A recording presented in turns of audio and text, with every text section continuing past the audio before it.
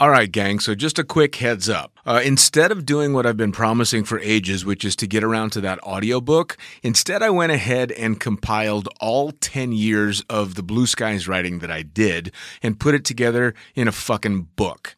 It's going to go on Amazon here real damn quick, listed as the Lunatic Fringe book. You'll be able to find it in pretty much any of the marketplaces that Amazon has.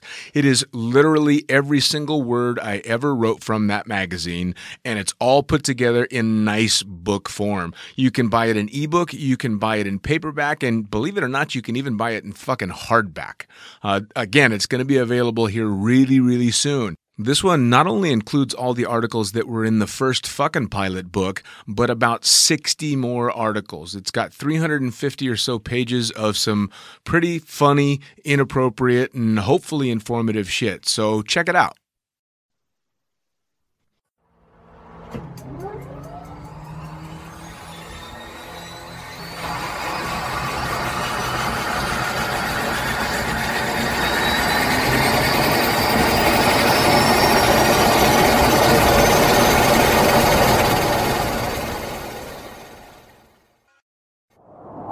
Blue skies call. They seduce us, pulling us irresistibly upwards, reminding us to fly our own line, on our wings, and in life. We are the seekers, adventurers, being one with the air, feeling everything and nothing at once. That's the magic we chase. Follow the call. Find your pure, wild flight with NZ Aerosports. Of course, I absolutely love the NZ Aerosports business model. I mean, come on. One glance at an Icarus fuck yeah sticker and you know it lines up perfectly with the fucking pilot mentality. But outside their wonderful use of colorful language and a great company vibe, there's a long list of reasons to say NZ Aerosports fuck yeah. NZ Aerosports blows me away right out of the gate as a canopy manufacturer with a bold offer. They give you 10 jumps on your brand new nylon to decide if you want to keep it, swap it out, or even return it for a refund. I mean, seriously, how incredible is that? That's like getting halfway through a prom and deciding you prefer the slightly racier date that goes down faster. Seriously, they do that. If you're not madly in love with your new canopy after 10 jumps, they'll let you swap it out for another size or model, or even get your money back. And the range of canopies they've got? Man, they've got a style canopy to fit every jumper and every situation with models you know and trust. Like the Sapphire 3, the perfect choice for the beginner or intermediate canopy pilot. The Crossfire 3, when you're ready to kick it up that elliptical notch. The JFX 2, if you're looking to up your new swoop game. The Leia as the workhorse and dirtwater dirt beast. Or the Petra. The Petra cranks out crazy power and is nothing short of a record breaker. But hey, it's not always about speed either. Take the Kraken. Built as a low pack volume canopy specifically with wingsuiting in mind, she gives you all the performance you're looking for with the reliability you need that'll have you itching for that next formation, rodeo, or puffy cloud. So, the equipment is top-of-the-line kick-ass stuff as you already know, but how about the team?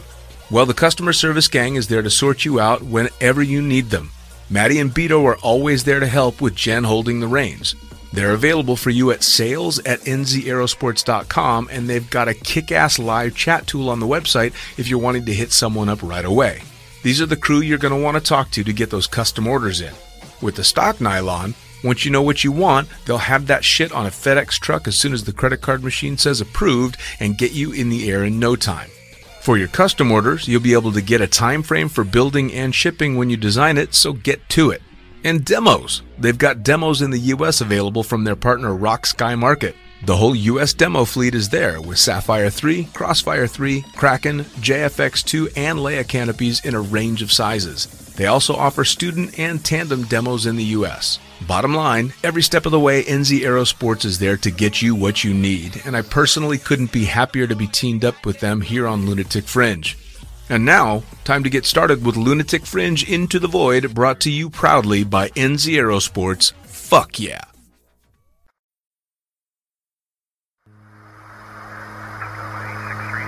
Coming straight from the cockpit, it's another episode of Lunatic Fringe with the fucking pilot.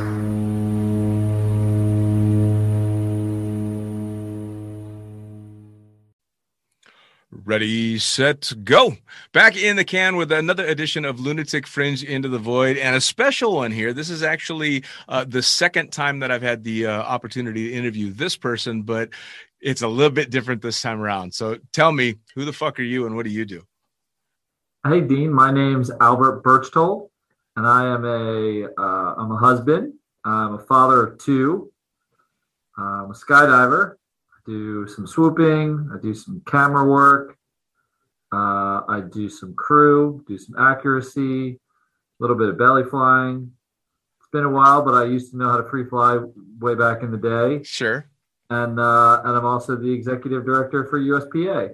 You're at the top of the pyramid, man. Yeah. Somewhere, if there was a pyramid, I'd be somewhere scraping to keep from sliding down the side of it, I guess.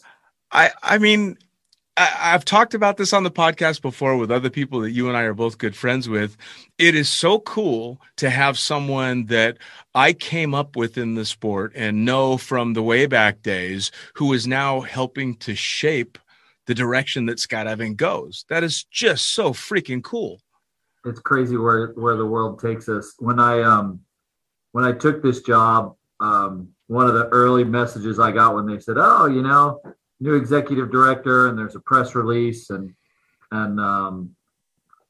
my old friend Dave Grabowski from up in the Northeast, I shot four-way video for him way back in the early 2000s when I got my first camera, and he had a four-way team with Michelle Fonzo, Johnny Griggs, and there was somebody else on the team. The fourth changed out a couple times, but I used to drive. I lived in Manhattan, and I used to drive up to the ranch, and I would sleep in the Great Hall. So this was before the ranch had a hangar.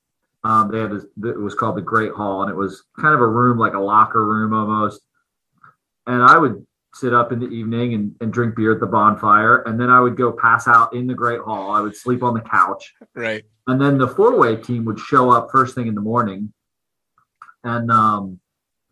and I would come kind of strolling out of the Great Hall, having just woken up, and I'm trying to wake up, and they're out there stretching and doing yoga and preparing for four-way, and I come kind of wandering out, and they're like, "Hey, Al's here," and Dave posts on my Facebook page. He goes, back from the days at the ranch, he goes, if there was, when I saw him in the morning, never once did I look at Albert and go, one day that guy's going to be the executive director.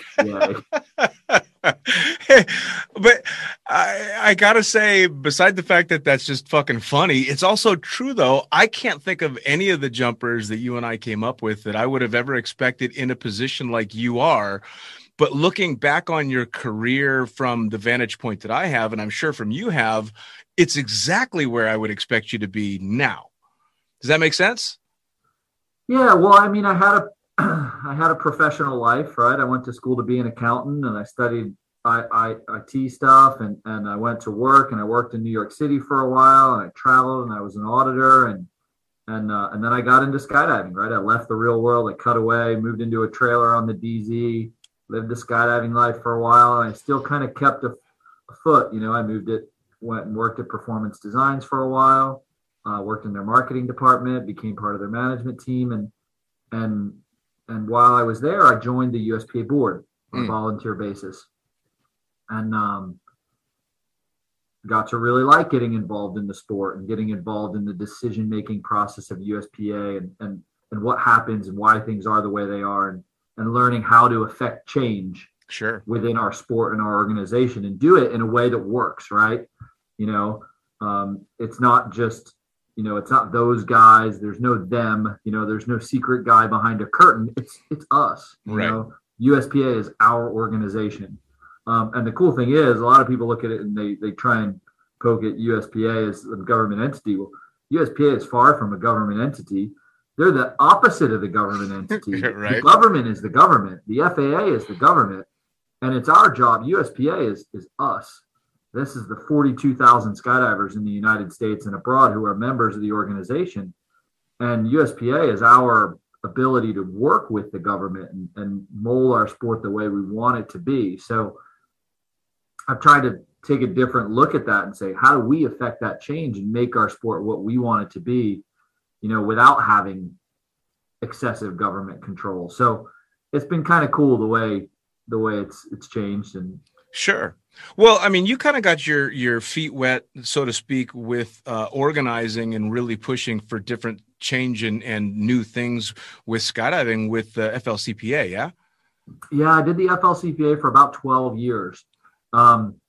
Chris Hayes ran it before me. Chris Hayes, Justin Thornton, Ian Bobo. These were some of the guys that put this league together. Sure. In the early 2000s while I was still living in New Jersey. And they were doing this thing down in Florida, grassroots league.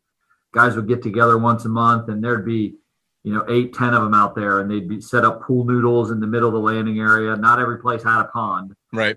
Ponds weren't big time then. A couple places had ponds, but they tried to go to different DZs. And then I moved to Florida. I got a job with PD and moved to Florida. I was young, energetic, and I kept nagging Chris, kept bugging him every day. Chris, where's the schedule for next year? Because I was hungry.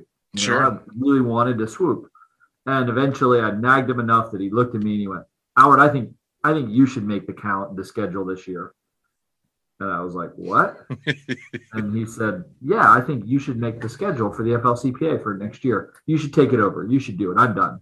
I've had enough of it. And he invited me over to his house and he handed me a Rubbermaid tub full of garbage, basically. It was pool noodles and some steaks and some tapes, and a tape measure was in there, and maybe a tripod or two, but it was one Rubbermaid tub, and that was it. And he said, you'll have to get your own cameras because I'm not giving you mine. And over 12 years, I built it up to where, the FLCPA now is a small trailer full of equipment with buoys and cameras and sure, a $10,000 timing system and everything you need to put on a world level competition. And it's not 8 or 10 people. It's now, 50, 60, 70 people. These meets are as big as world championship meets. Sure. And as my life was, after I'd done it for about 10 years, I could see, hey, I'm going to be done with this pretty soon. And I started looking around, probably the same way Chris did, and said, who's going to take this over? Who's going to do this when I'm done? Because I certainly don't want to see it end. Right. And eventually I started talking to Kurt and Jeannie about it. I would drop little hints during the meet, we'd just be randomly at the competition. I'd go, hey, you guys could probably organize one of these. What do you think? And then I'd just walk away. I'd just drop little seeds. Plant the seed. Plant the seeds. And I did that for a couple of years.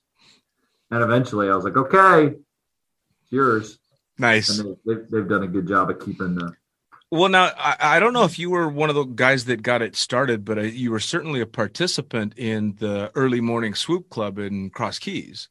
Oh, yeah. So that the Cross Keys. What was that, Tuesdays or Thursdays? It was 6 o'clock in the morning to 10 in the morning. Jump as much as you could. Yep. It was Tuesday mornings. And it started before I got into it. It was a staff day. Yeah. And John, I think John used to either give away the slots or they were like $5 a jump or something. Sure. It was one of his ways of giving back to his staff. Right. Because Tuesday morning, the drop zone opened late. Yeah. They jumped like crazy, 20, 30 tandems on a Saturday and a Sunday. Sunday night, everybody went out to Philly. Yeah. And partied because that was the beginning of their weekend. Yeah. Monday they worked a bit, or they'd go out Monday or Tuesday, and I'm sure you can talk more about that than I can. But Tuesday morning it was sun up, get up first thing in the morning. You're up with the sunrise, and by the time I got to it, it was $100 for 10 jumps. Yep. And that was it. You paid your $100, and you paid it in advance. And it got to the point where I started helping out with organizing, and I collected the money. Right. Sure. So you had to bring me $100 on Monday, and you gave me $100. And they're like, well, what if I only want to do 5 jumps? And I said, okay, that's $100 too. And they said, well, can I start on load 2 or 3? I'd say, sure you can. Just give me your $100 and the plane will fly without you. Yeah. So there would always be somebody who would roll in like 20 minutes late. They would oversleep and they'd miss the first load, and the plane went, 6 a.m. The plane was up, and we did 10 jumps. We were done by 10 o'clock or so. Yeah. And it was great. That's really where I got a lot of my Sure. starting of learning how to swoop on a pond was there at Cross Keys on those Tuesday mornings. In the nastiest, smelliest pond at the time. Oh yeah. Oh my God. And then afterwards we would we'd buy a case of Yingling, and Soen, Will, and myself would go to there's a place that would do all you can eat sushi on Tuesdays. Yes, so I know. We would eat. We would go drink a case of beer between the three of us, and we would eat all you can eat sushi. Oh my God, we would just eat so much of it. It was crazy. So it was amazing. So I don't know how Soen ate that much. I think he was eating for the whole week. Probably.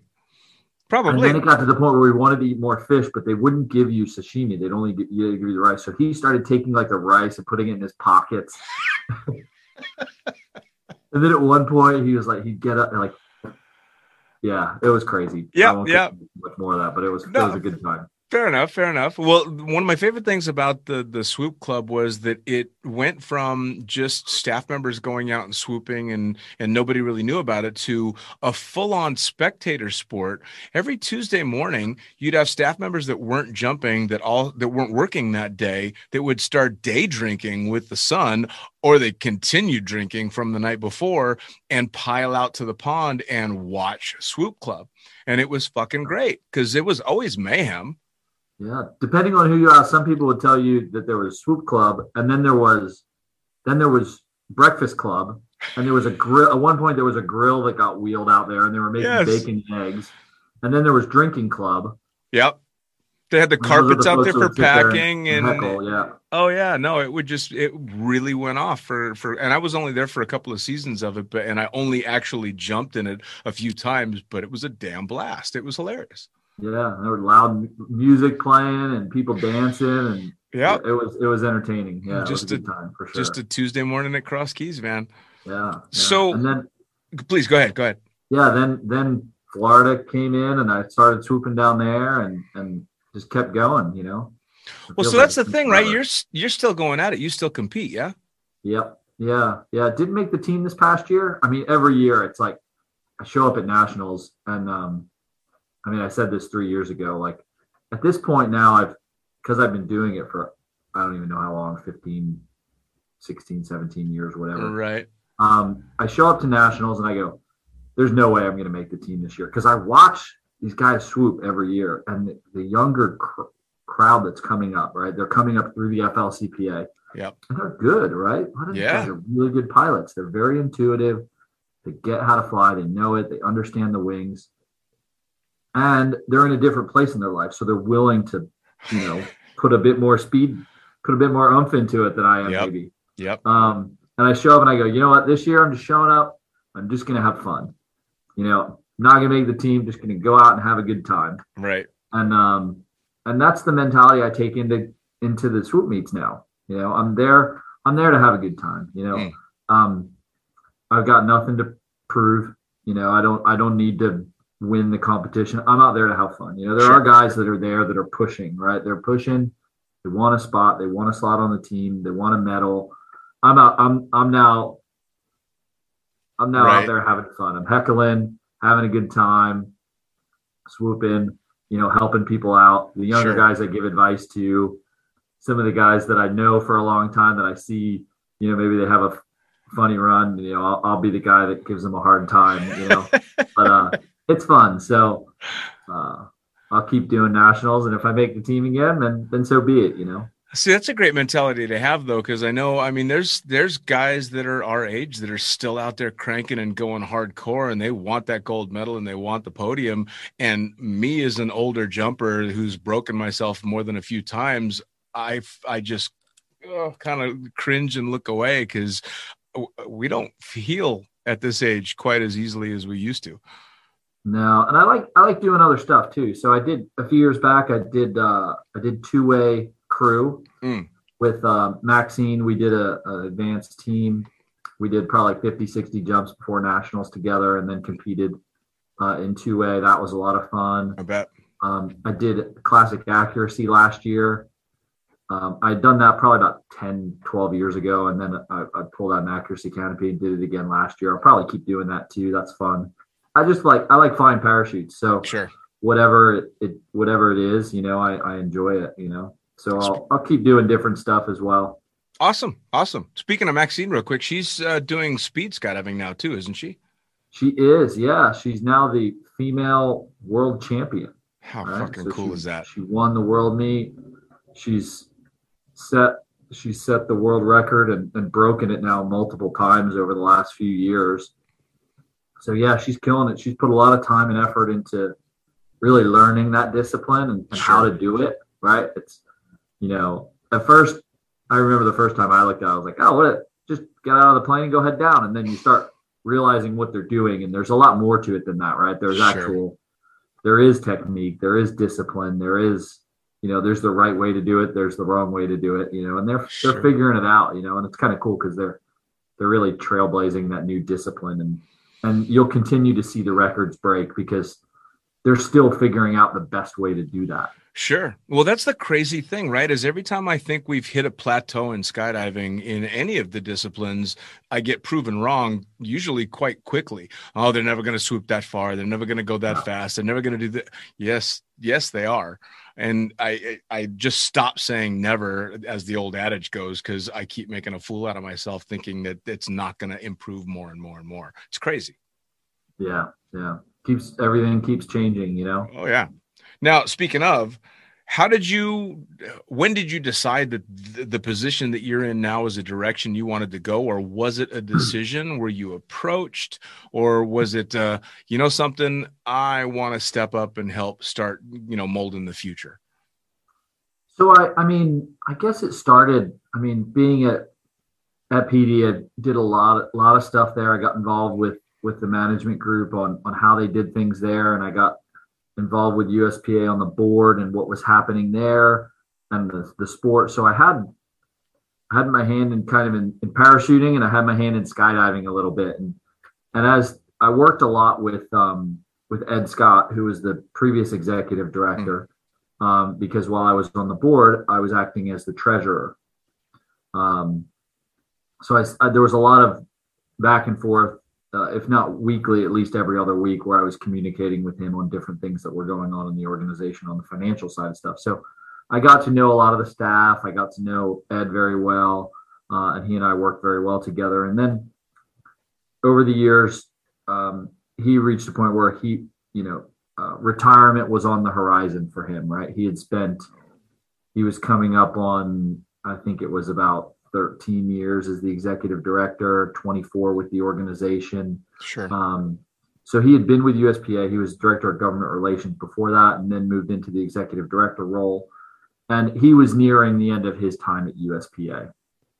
So being on the executive committee on the board, I would be involved in that, decision-making process of who would take over that role. So I started looking internally, and I started going, okay, well, what would I expect to see out of that type of person? What would they look like? What kind of education would they have? What kind of experience would they have? And then it was weird. At some point, I just kind of said, well, would that be me? Could that be me? Sure. And what would I expect that person to have, and what would I expect that person to do?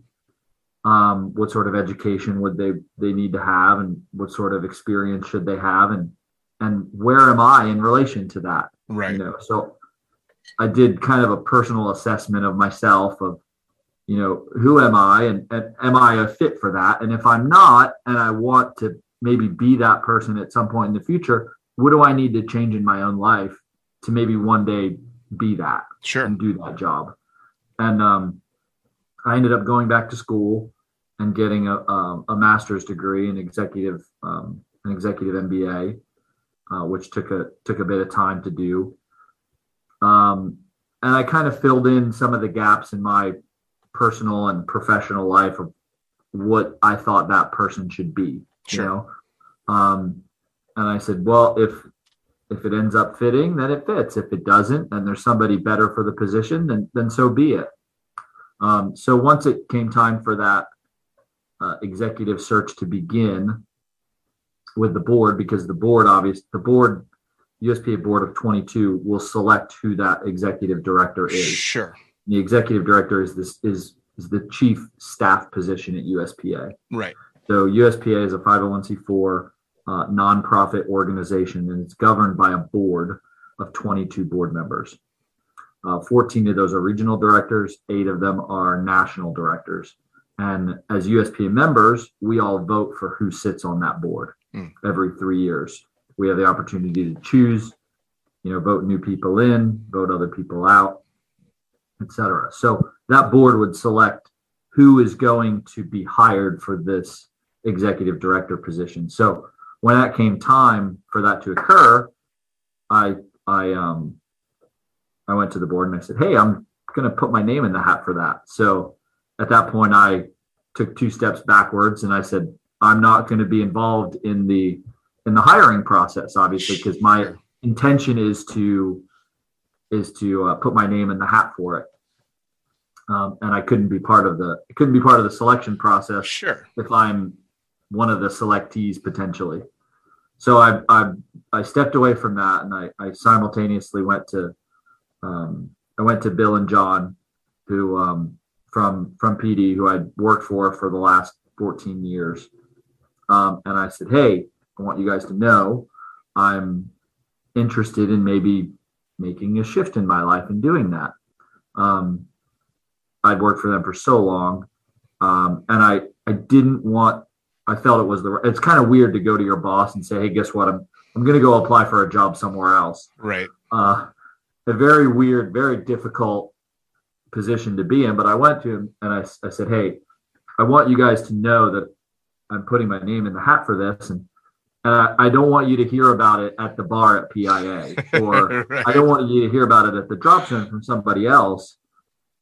It says, hey, did you know one of your managers is looking at leaving?" I said, "I want you to hear it from me." Sure. "And I want you to know, so when somebody comes up to you at the drop zone bar or at PIA and says, 'Hey, did you hear your employees going to USPA?' Right. I wanted them to be able to say, 'Yes, we know that. We had a discussion about it, and we support that because that's good for the sport, Sure.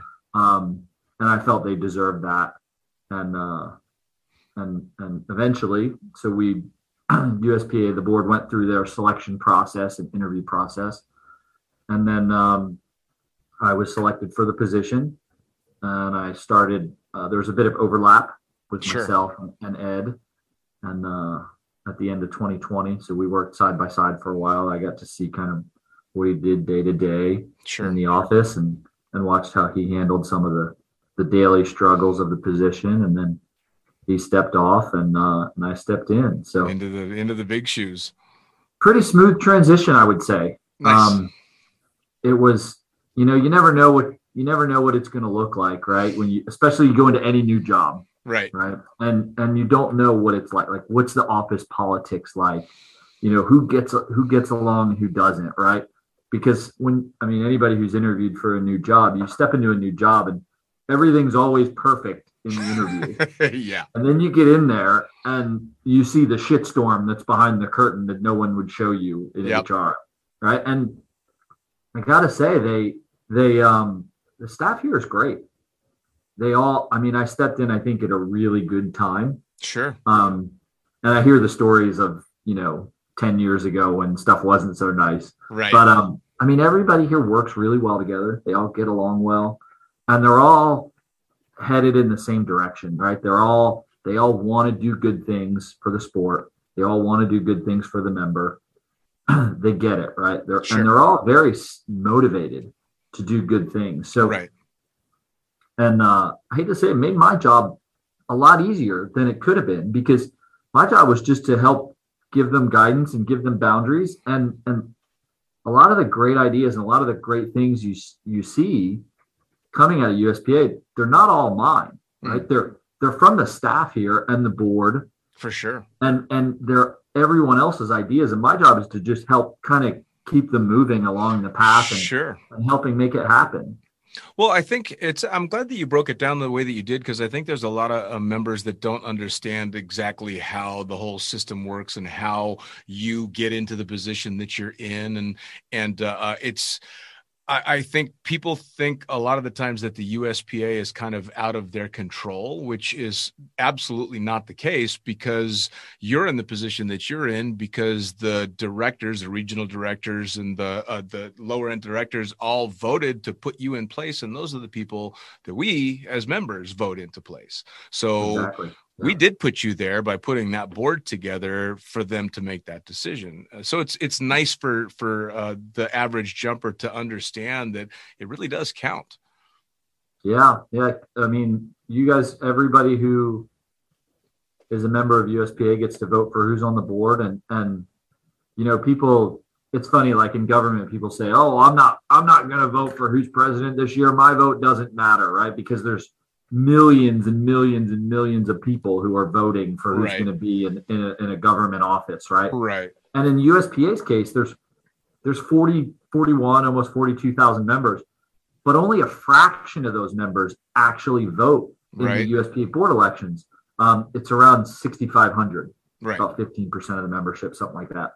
So when you look at those numbers, and then you even break that down into the regions, where each region has less than 1,000 people who vote. Even the large regions, I think, like Southeast region and Southern California area, those you might see 600-700 people voting, right? So your vote really does make a difference, and who's gonna be that voice, And if you're excited about the sport and you're excited about skydiving, then I mean, I tell people, like, look, you run, talk to the person who's working as the regional director now. And I don't know of any person who's on the board who will try and talk you out of getting involved. Everybody wants more people involved. The more USP members that give solid input, the better the organization will be. Why do you think such a low turnout voting wise? I mean, you guys have made it relatively easy to vote for those directors. I mean, it's all online. Yep, it's all online now. It used to be all paper ballots. Now we see, I mean, it's like a handful. I don't remember how many it was in the last election, but I want to say it was like less than 50 people voted by paper. Very few come in via paper. There's still a few folks who just don't do the internet, Right. Yeah, fair enough. So they get the ballot on paper and they mail it in with a stamp, and that's perfectly fine. Those votes get counted for sure, just like all the online ones. The online is one of the reasons that you're actually able to see the results so much faster. It used to be they would sit here in this office and count ballots, right? Marking tick marks, and one person would count them, and then another, or multiple people. There were two different people who would do the count, and if they came up with a different count, had to count over. They both had to count over again. Sure. So you have the election proctor, and then you have somebody else who's a backup, and they go, I got 60, 650 for that region. They go, I got 651. Yeah. Damn it. Yeah. Looks like we're counting again. And so they would, but it works good. I mean, we actually put in the USPA. We do a survey every year that comes out in January, and there's some different questions in there. And this year we actually put a question in there about, did you vote in the election? If you didn't vote, why didn't you vote? Was it because one of the things, and one of the, there was nothing that was overwhelmingly high. So we used to just ask yes or no. And this year we actually broke it down to why. Why did you not vote? Was it because you forgot?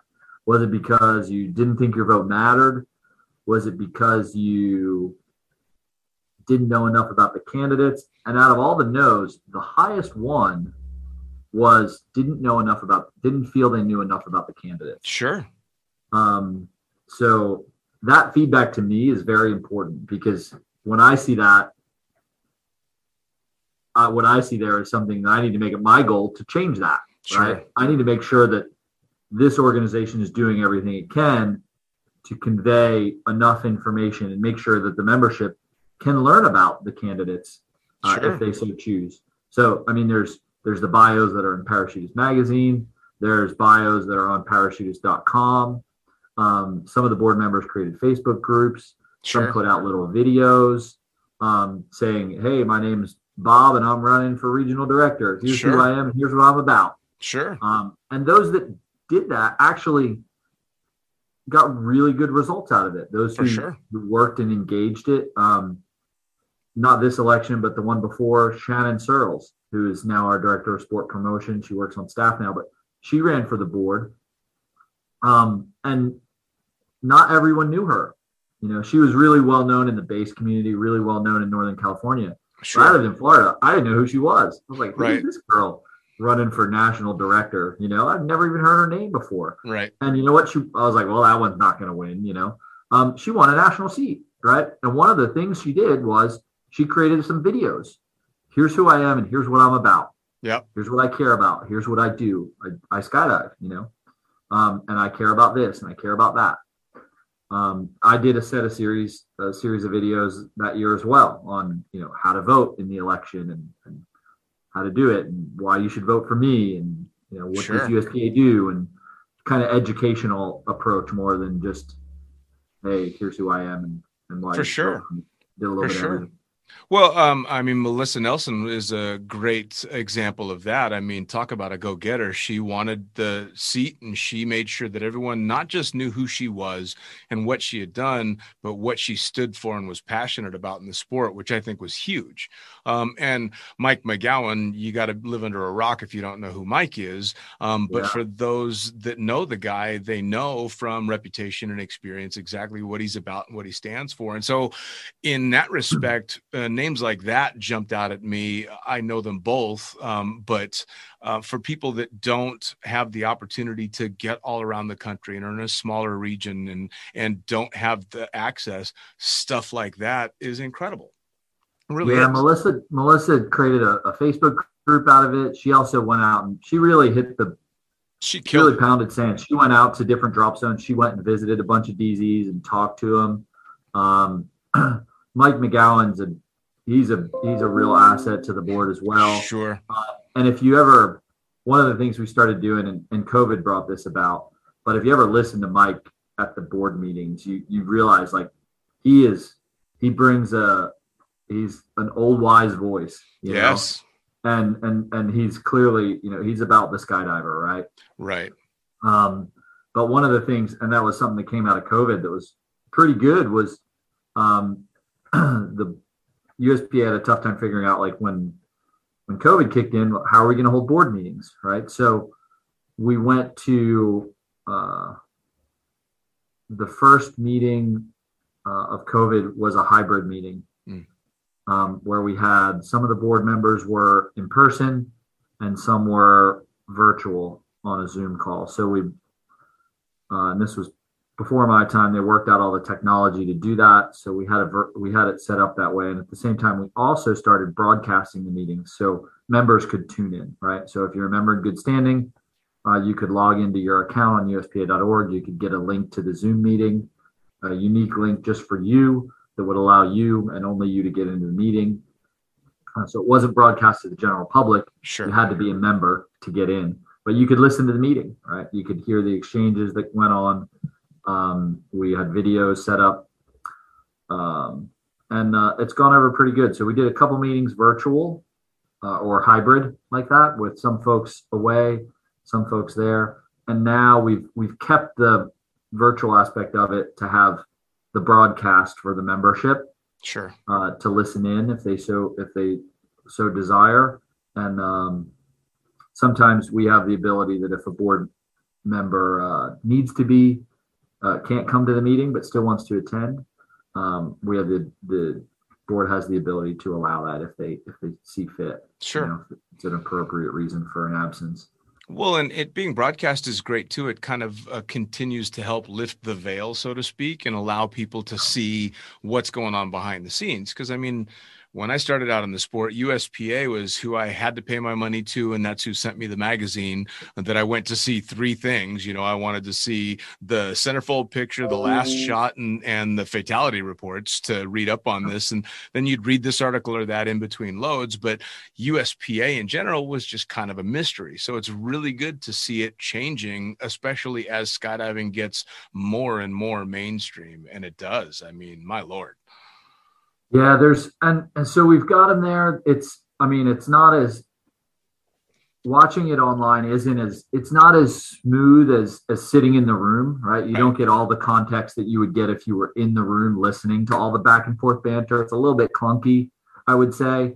But we have different members that tune in for different portions as well. Sure. Some will come in for the big plenary session.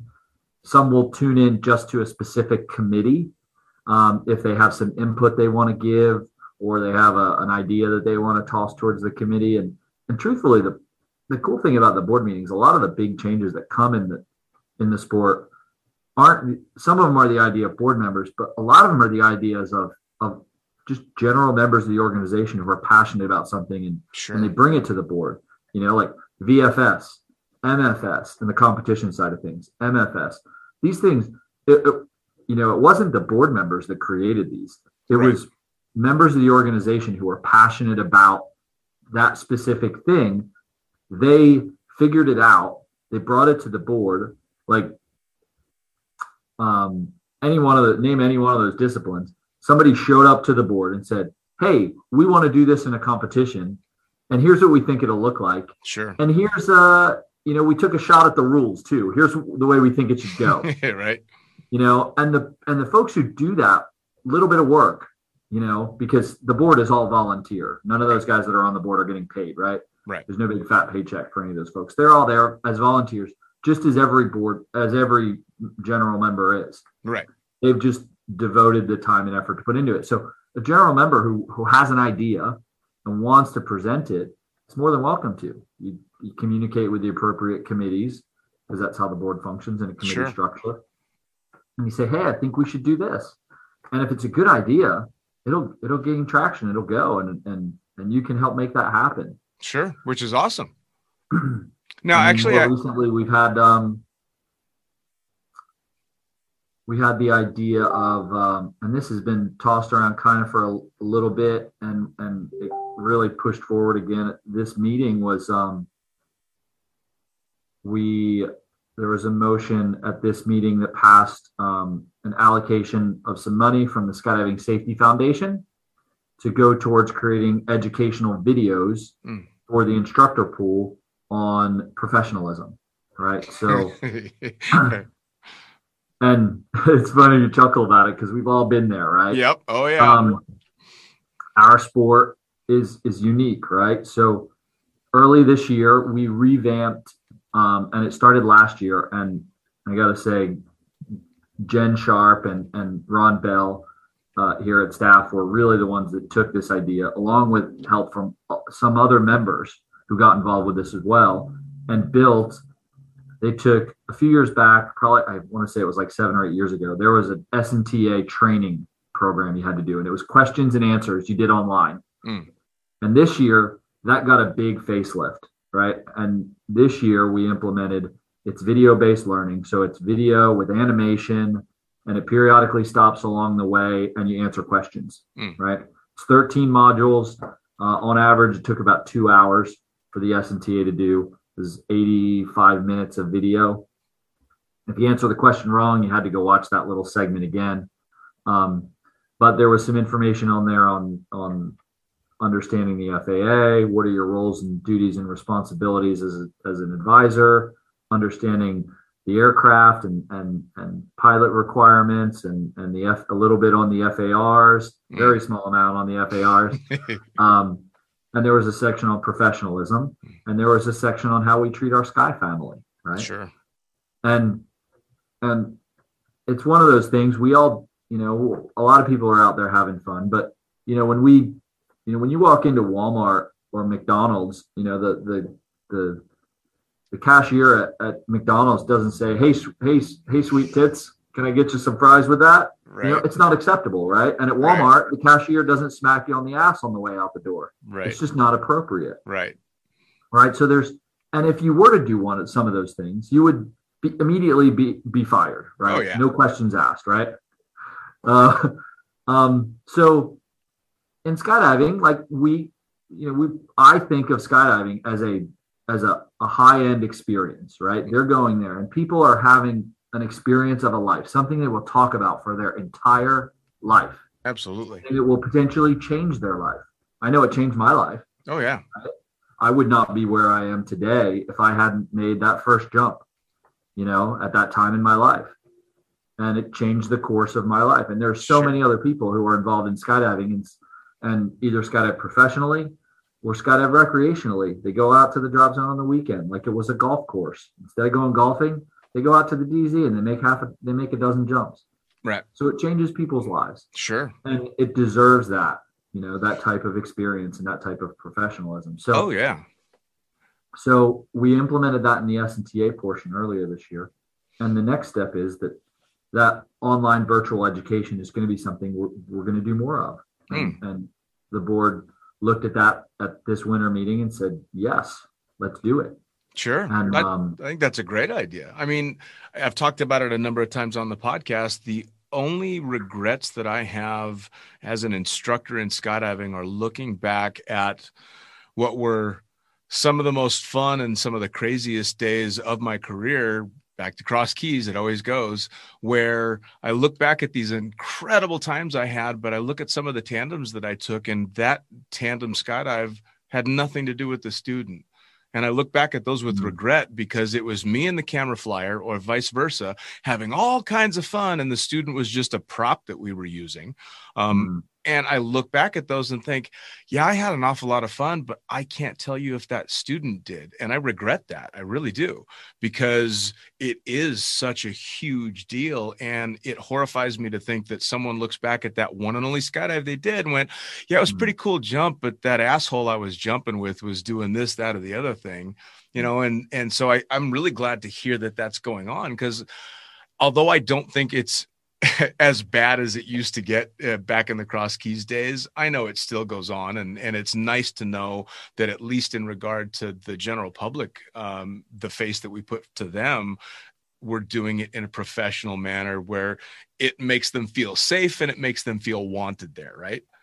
Yeah. I mean, I think the world's changing, right? It's not, people aren't going out for the Fandango. Not everyone's going out for the Fandango experience anymore. No. So the sport's changing. I think the world is changing. The expectation of the first time jumper is changing, what they expect, come to want, right?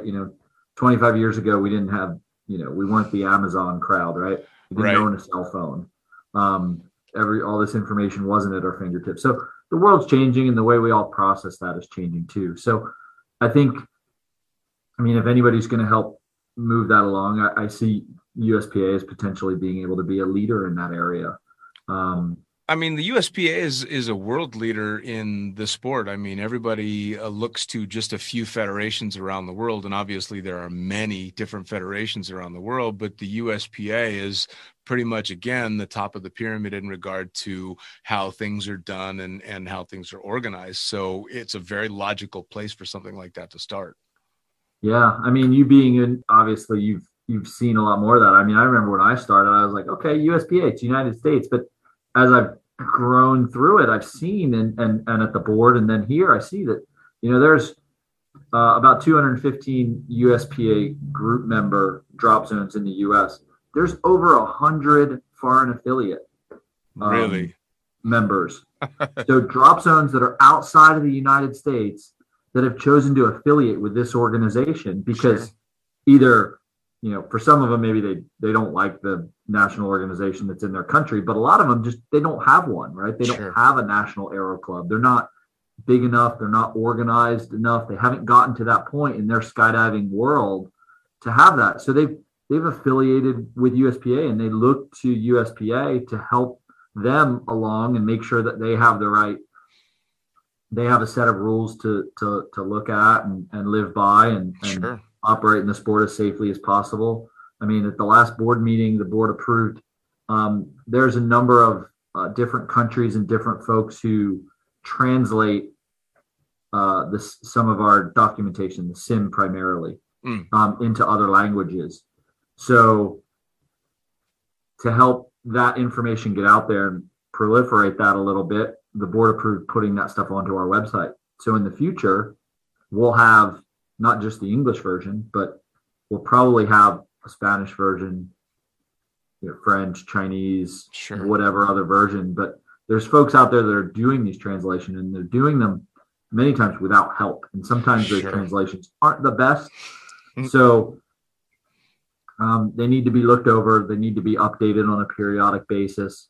So we're going to try and help that along a little bit and make that information available to folks who may not be native English speakers or maybe translating it themselves. But, one guy translates it into Spanish for his little drop zone wherever he is. Well, what about all the other Spanish speakers in the world who might benefit from that translation? So we want to try and make that stuff a little bit more available to the world. And a proper translation would be pretty important. I mean, skydiving is a very nuanced, rich sport, right?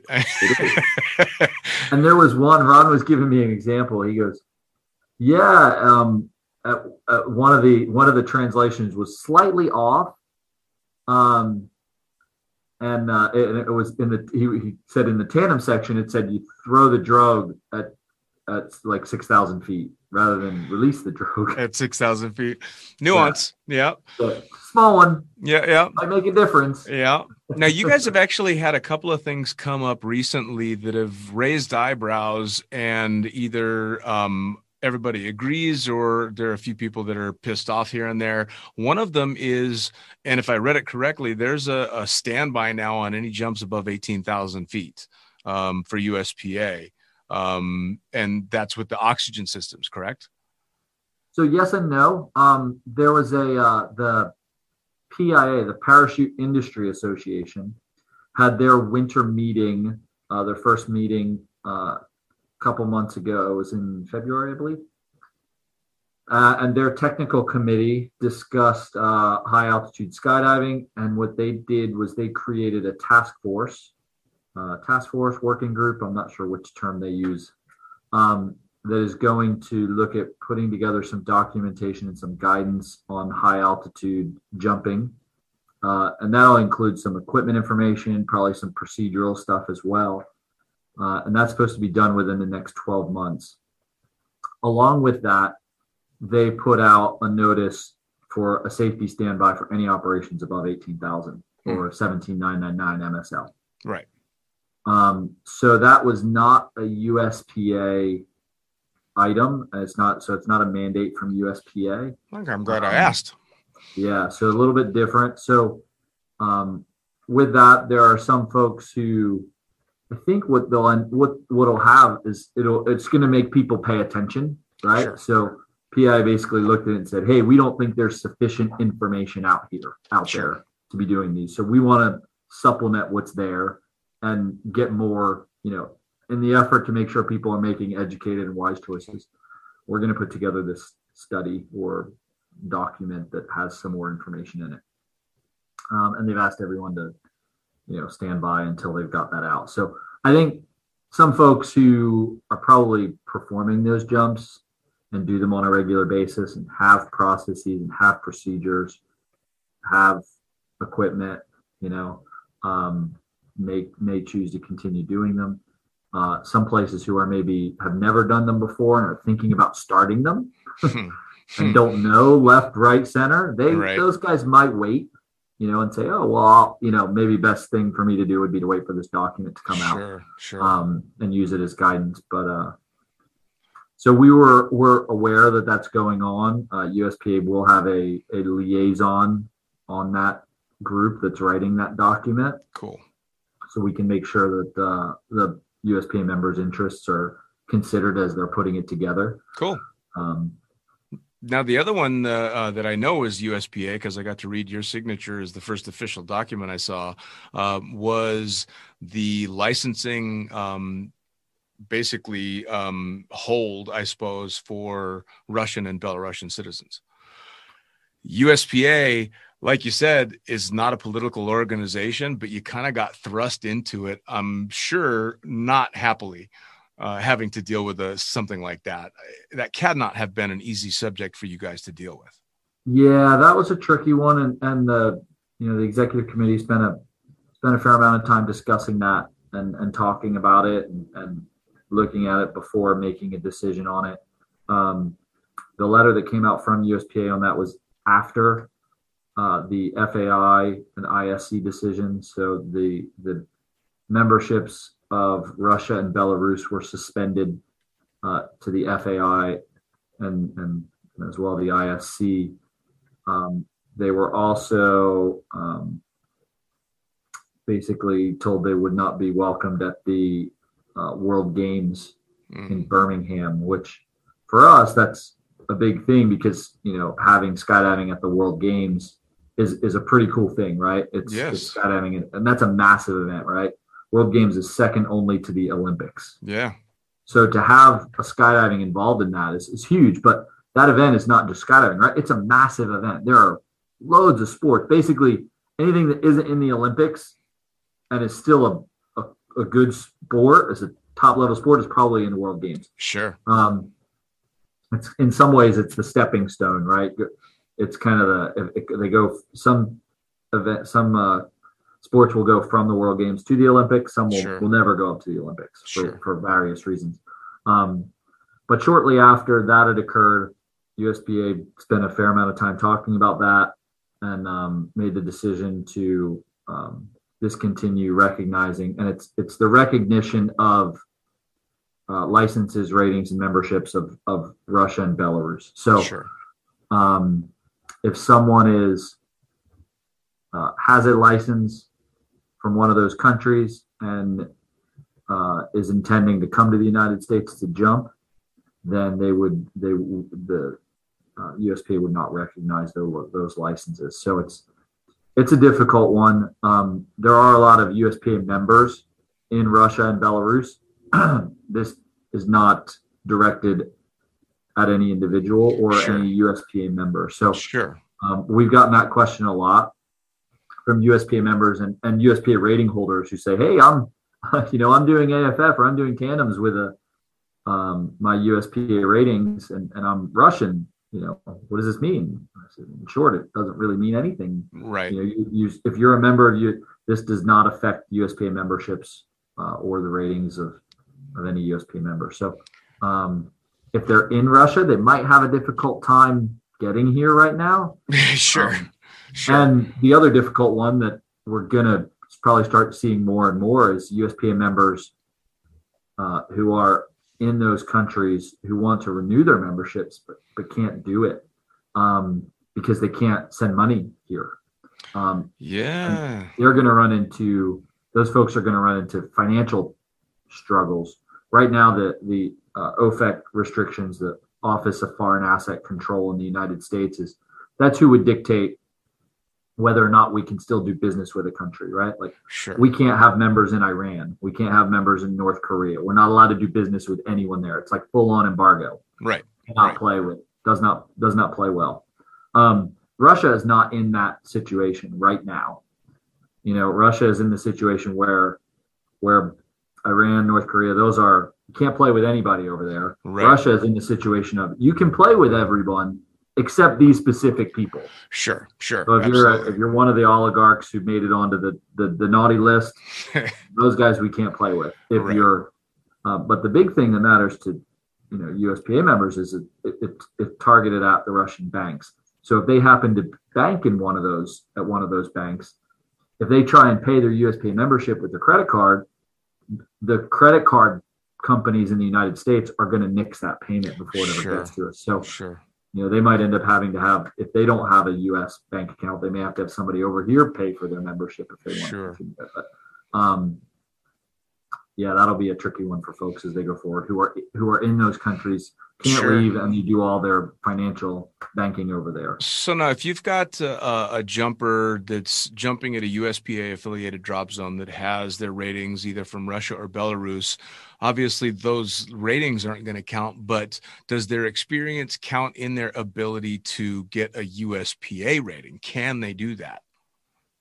Yeah, so there are, and there have been folks who are over here who have gone to the local drop zone and said, "Hey, Sergey's here, and he's got 5,000 jumps, and he's here to skydive, and he's only got a Russian license. What do we do with him?" And what the drop zone did is they got him a USPA membership, and they went through his logbook, and they confirmed that he had all the skills to get him an A license. Nice. And he signed up for an A license, and he could do whatever he could do with an A license. So he could still jump, depending on where he's at and what he wants to do. Sure. If you're in the United States, you have to have USPA ratings anyway. Sure. So you can't jump with you couldn't have a foreign tandem rating and work at a USPA group member drop zone. So those folks have most all of them have USPA ratings credentials already. So very, very few folks who find themselves in that situation, and hopefully in the near future things kind of hopefully they get back to normal. But we'll see where stuff goes, and for sure, and hopefully we can get back to everything going the way we all want it to go, I think. For sure. Now, looking down the road, do you see, are there any exciting things coming with the USPA? I mean, it's kind of the next generation USPA, right? So it's, new technologies, new visibility, all this stuff. Is there anything on the horizon that people should know about?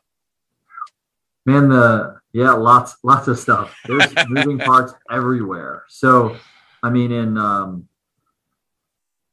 we talked about the training stuff, video-based training. I'm excited about that. Jen and Ron, they've got me excited about that. They're nice. Like, Ron's job is safety and training, right? But he spends a lot of his time on what we call the safety things, right? And what that ends up being is the disciplinary stuff, right? Bob did this wrong. He did, these emergency procedures are wrong. This guy did this wrong. This guy did that wrong. He's got to deal with all of that. And that's one part of his job, right? And it's got to get done. It's important. Sure.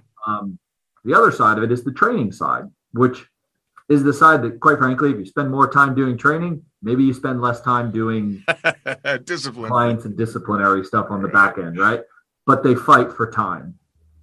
So spending more time into that training is where he is really excited. He's really passionate. He'll tell you he's not a good writer, but he writes great articles. If you read some of the stuff he's put in the magazine, the newest one that's out is the non-fatal incident report. So there's the fatality report that comes out, and that comes out in the April issue. But then in May, the one you guys are going to see in a couple of weeks, the one that just got dropped off right here on my desk. Oh, look at that. Give you a sneak peek. Here's the cover. Oh, nice. Yeah. So he did a really great job on the non-fatal incident report, and it breaks things down into he for the first time he broke things down into a severity index, right? Okay. So for non-fatal accidents that occur, how bad were they, right? Was it just a bump and scratch? Did it require you to go to a hospital? And looking at the severity, and when you start doing that and you start calculating that, you can learn a lot more. Sure. But really, it all comes back to, we can do that now because more people are filling out accident reports, incident reports. Which is so important. It's huge. It is so huge, especially as we watch our fatality numbers drop. We had 10 last year. Great thing. The great thing that the numbers going down. I would say the only bad thing about the fatality numbers going down is you can't do as much statistical analysis when you only have 10 data points. Yes. So how do we resolve? That's a great problem to have.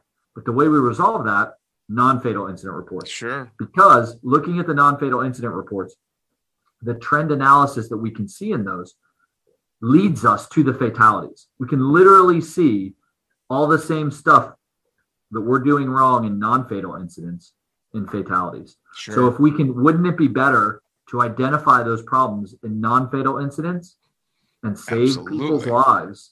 And we can do that if more people fill these out. Absolutely. Right? Last year, there were about 250 filled out. The year before, it was about 125. So we doubled the number that came in. Which is epic. We've been advertising them on the magazine, like, please fill out an incident report, fill out an incident report, fill out an incident report. We redact the names, we redact the locations, so nobody knows where these occurred or who they were with. It's about what happened, right? And us being able to then analyze that. And you see things like the Don't Delay Cutaway campaign that happened, right? That was a data-driven movement to try and say, hey, we're seeing a trend. Let's stop it before it hurts more people. So the more of those that come in, the more we can do to analyze that data on a more timely basis to say, hey, we're seeing a trend of this. We need to stop going this way and start going that way, right? Which is incredible. And the tough part is in the United States, those are they're voluntary, right? CSPA is not a regulatory body. We can't force people. We're not government. So it's up to you whether you fill them out. Now, if you fill them out, we will all reap the benefits of learning from that. If we don't, then we don't. In other countries like UK, Australia, that's mandatory reporting, right? And if we look at how many incidents they have per jump and we compare it to the United States, we should have somewhere like 4,000 or 5,000 incident reports coming in a year. Right. If everybody was reporting, but we're seeing about 250 so far. So, but the number's headed up. It's headed in the right direction. So hopefully we can keep doing that. Well, and especially considering you're able to pass on your oops moment, even in a way that, does not embarrass you if that's the situation. But I'm lucky enough to be part of a relatively new Facebook group called Beginner Skydiving Forum. And these guys are asking all the right questions. And one guy asked a question about who on the drop zone, should you ask advice to? And one of the joking, but very, dead on ones was look for the guy that walks funny and talk to him because he's still here, but he did something wrong. He's probably got some good information for you. And it's true, right? Learn from other people's mistakes. Yeah. You mentioned some other things. Sport promo, we're doing a lot in that area. Last year, we brought on a new PR firm to help us out in the second half of the year, did a lot of promotion of competition.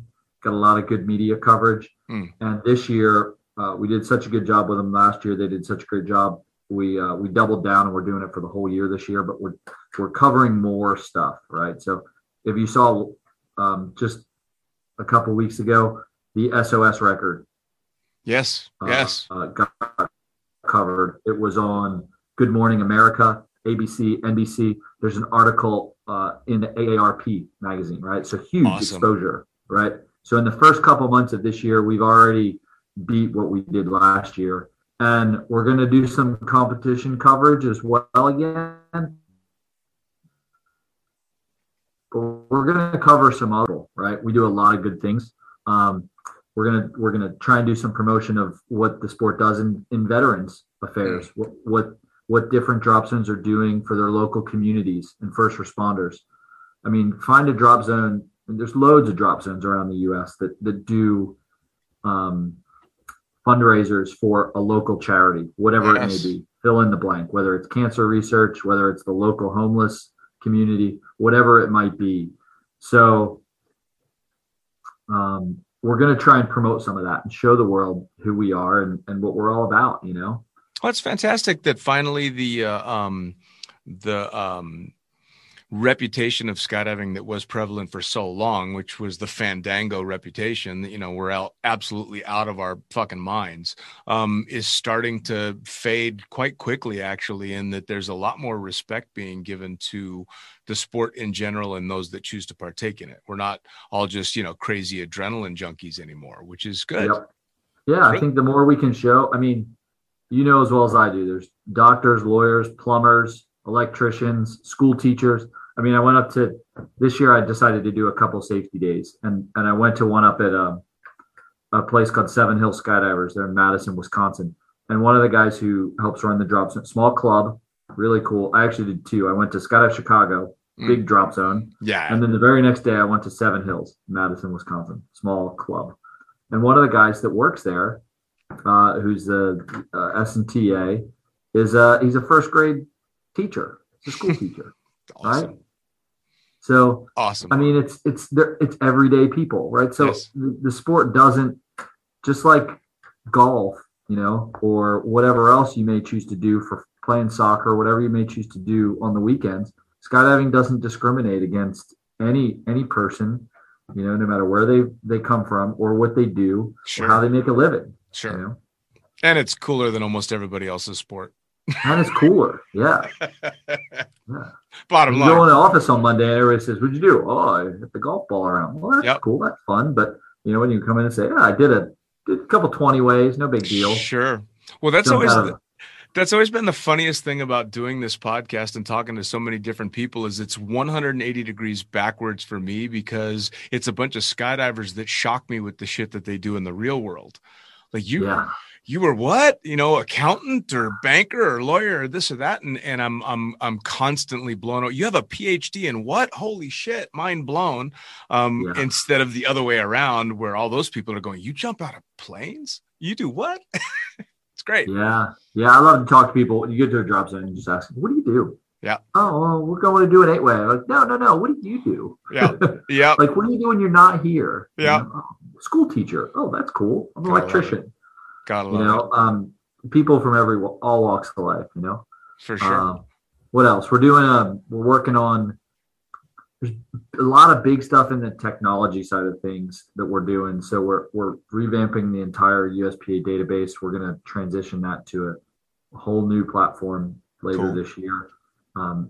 What everyone will see as members is you'll see a new website. And USPA, as well as many other organizations, change their website regularly. It's something you kind of have to do. So we're going to do that as well. But all the stuff that's behind the scenes on that, the entire database structure is also changing. And the cool thing about that is it's going to be a big update for us. And it's hopefully going to set the stage for the future in what we want to do, right? So there's always things, and anybody who's worked in an organization or company knows, like, there's always things you want to do, but somebody says, "Oh, well, sorry, the system won't do that." Right. Well, nobody wants, the system should work for you. It should enable you to do what you want to do. And this is something that, and I'll say, John LeBlanc used to teach me all the time. He goes, your systems at your organization should work for you. They should help you do the great things you want to do. They shouldn't limit. You should never say, "We can't do that because the system won't let us." Right. The system is there to function and help you. It shouldn't be the limiting factor. So if it's not working for you, find a way to make it work. Sure. Right. And that's one of the things that this will be a step up and an upgrade for us to help set a platform that will allow us to be able to offer more things to USPA members in the future, help make things run faster, smoother. There's some sections of our website when people go to renew things that are, they're a little clunky right now. Sure. Sure. And that's because they've just been built that way. Right. And, Jen's kind of leading this project up as our technology gal, and she's got some really great ideas on it, and we'll have a nice smooth transition into that, hopefully. Well, and especially as we continue to bring newer generations into the sport, these are going to be already very tech savvy kids. That's the only way to put it. So you're going to have to make something that's easy for them to use. I mean, as well as us old timers being able to figure it out as well. Yeah. I mean, the Parachutist magazine it's great. There's no plans to get rid of it, but a lot of that information is now being transitioned online, right? Mm. So you can see all the back issues on parachutist.com. You can read the articles there. More and more stuff is going to go that way. Sure. We've actually recently changed over the advertising part of it all. It's not a print magazine. It's all packages now, right? So it's print and online kind of together. So, and membership is doing well too. We saw a bit of a drop off with COVID. And now we've just, as most things, but actually last month, membership just got back up to where it was pre-COVID, and Nice. we've got the highest membership we've had in the history of the organization. So Nice. we're going to keep trying to do good things and keep trying to do what's best for our members and best for the sport. Now, as we head into summertime, have you got plans to go out and do a bunch of jumping? Where can people come out and jump with the big guy? Man, I don't know. I'm still all over the place. So this month, this month I'm still focused on. I'm spending a fair amount of time. I did a couple safety days. I'm gonna head out to one more safety day at Skydive Tecumseh in Detroit, and then I'm gonna go out to Arizona for the Red Bull event, the plane swap. Thing. Yeah. That should be pretty interesting. And then, then I'm going to focus on, and hopefully, I don't even, part of me looks at it and goes, why am I even going there? Nobody's going to deploy a parachute.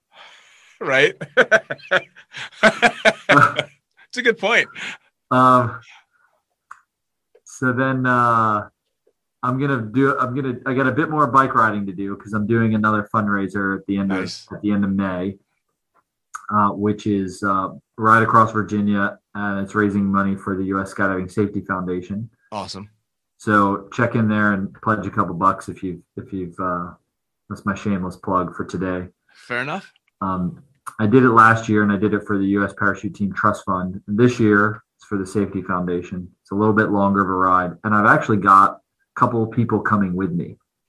I said, hey, is anybody else crazy? Anybody want to come ride with me? And I had 2 people actually step up, 3 others actually step up and come say they wanted to ride. Mike Savonarola, who is an old friend of mine from Florida, who rides occasionally. He's in for it. Hopefully he doesn't listen to this before the ride, but he's going to be in for it because it's 33,000 feet of elevation, and he lives in Florida, so it's a lot of mountain climbing. Yeah. The other is somebody who you probably know, is Scott Macario. Oh yeah, old friend from Cross Keys. Belly jumper. I put it out there, and he goes, hey, that sounds like fun. I'll come along. That's a good cause. I'll come along. So there's and as well as another friend of ours from Florida who's coming along for the ride. Not a skydiver, but a good friend of the skydiving community. He's going to come along as well. So very cool. That should be a lot of fun. And then after that, I'm not sure where else I'm going to jump. Orange here is my home drop zone now. All right. So Skydive Orange. So I'll make it to some other places once I get through May, assuming I survive the bike ride and I don't get eaten by a bear or anything. Something like that, right? Yeah. So now I assume they can follow you by either going to the USPA website, which I believe is still USPA.org. Yep, USPA.org. Look at that shit. Are you impressed? I knew that. So what's your social? You have to go there at least once a year. Yes. Right? At least once a year to renew. Yes, absolutely. What's your personal social media? It's really easy to find me or anybody at the organization, right? You can go through the website. Cool. There's emails for each department, competition at, sport promo at, membership at. My email is abirchtold@uspa.org, so you can email me directly if you want. Myself and the organization are on Facebook, so you can go there. Instagram as well. I'm not on Instagram as much. Fair enough. My personal life is more on Facebook. My wife does most of our family. She keeps all the family stuff up to date. She's better at that than I am. But a Facebook message, you can send me a Facebook message. You can give a call. Just call here too. We got these fancy phones that ring, and even the cell phone rings when you call here for me. So even if I'm not in the office, I can still talk to you. But really, anything anybody needs. I mean, the organization is very approachable. The one thing you will find is that when you call here, there is no press 1 for membership, press 2 to be sent into a black hole. No. Yeah. Get a person that picks up, right? If you call during normal business hours, one of the ladies over in membership services will pick up, and they're awesome. They do a great job. They're super sweet. They're really nice. I'd say just if you're feeling bad, just call and say hi to them. They're really cheery voices. Like if I'm in a bad mood, I go over there and I talk to them. I can just stand out and listen. because they're just so happy, right? And they love talking to members and helping people out. So awesome.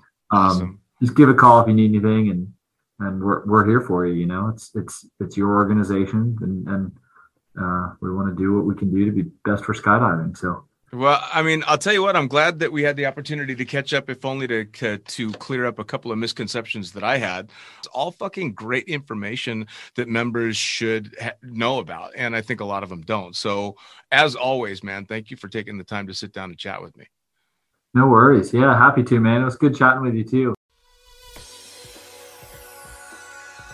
And there you have it. Another episode of Lunatic Fringe Into the Void, brought to you as always by, and say it with me, fuck yeah, NZ Aerosports. Head to nzaerosports.com. By Pussfoot. That's right. Head to pussfoot.com, the extreme sports collective, and check out everything they've got to offer. By summitparachutesystems.com. Jarrett Martin and the family cranking out amazing pilot rigs, as well as incredible rigging courses. And now joining the Lunatic team, it's the one and only Tony Suits. You know him, you love him. Head to tonysuit.com.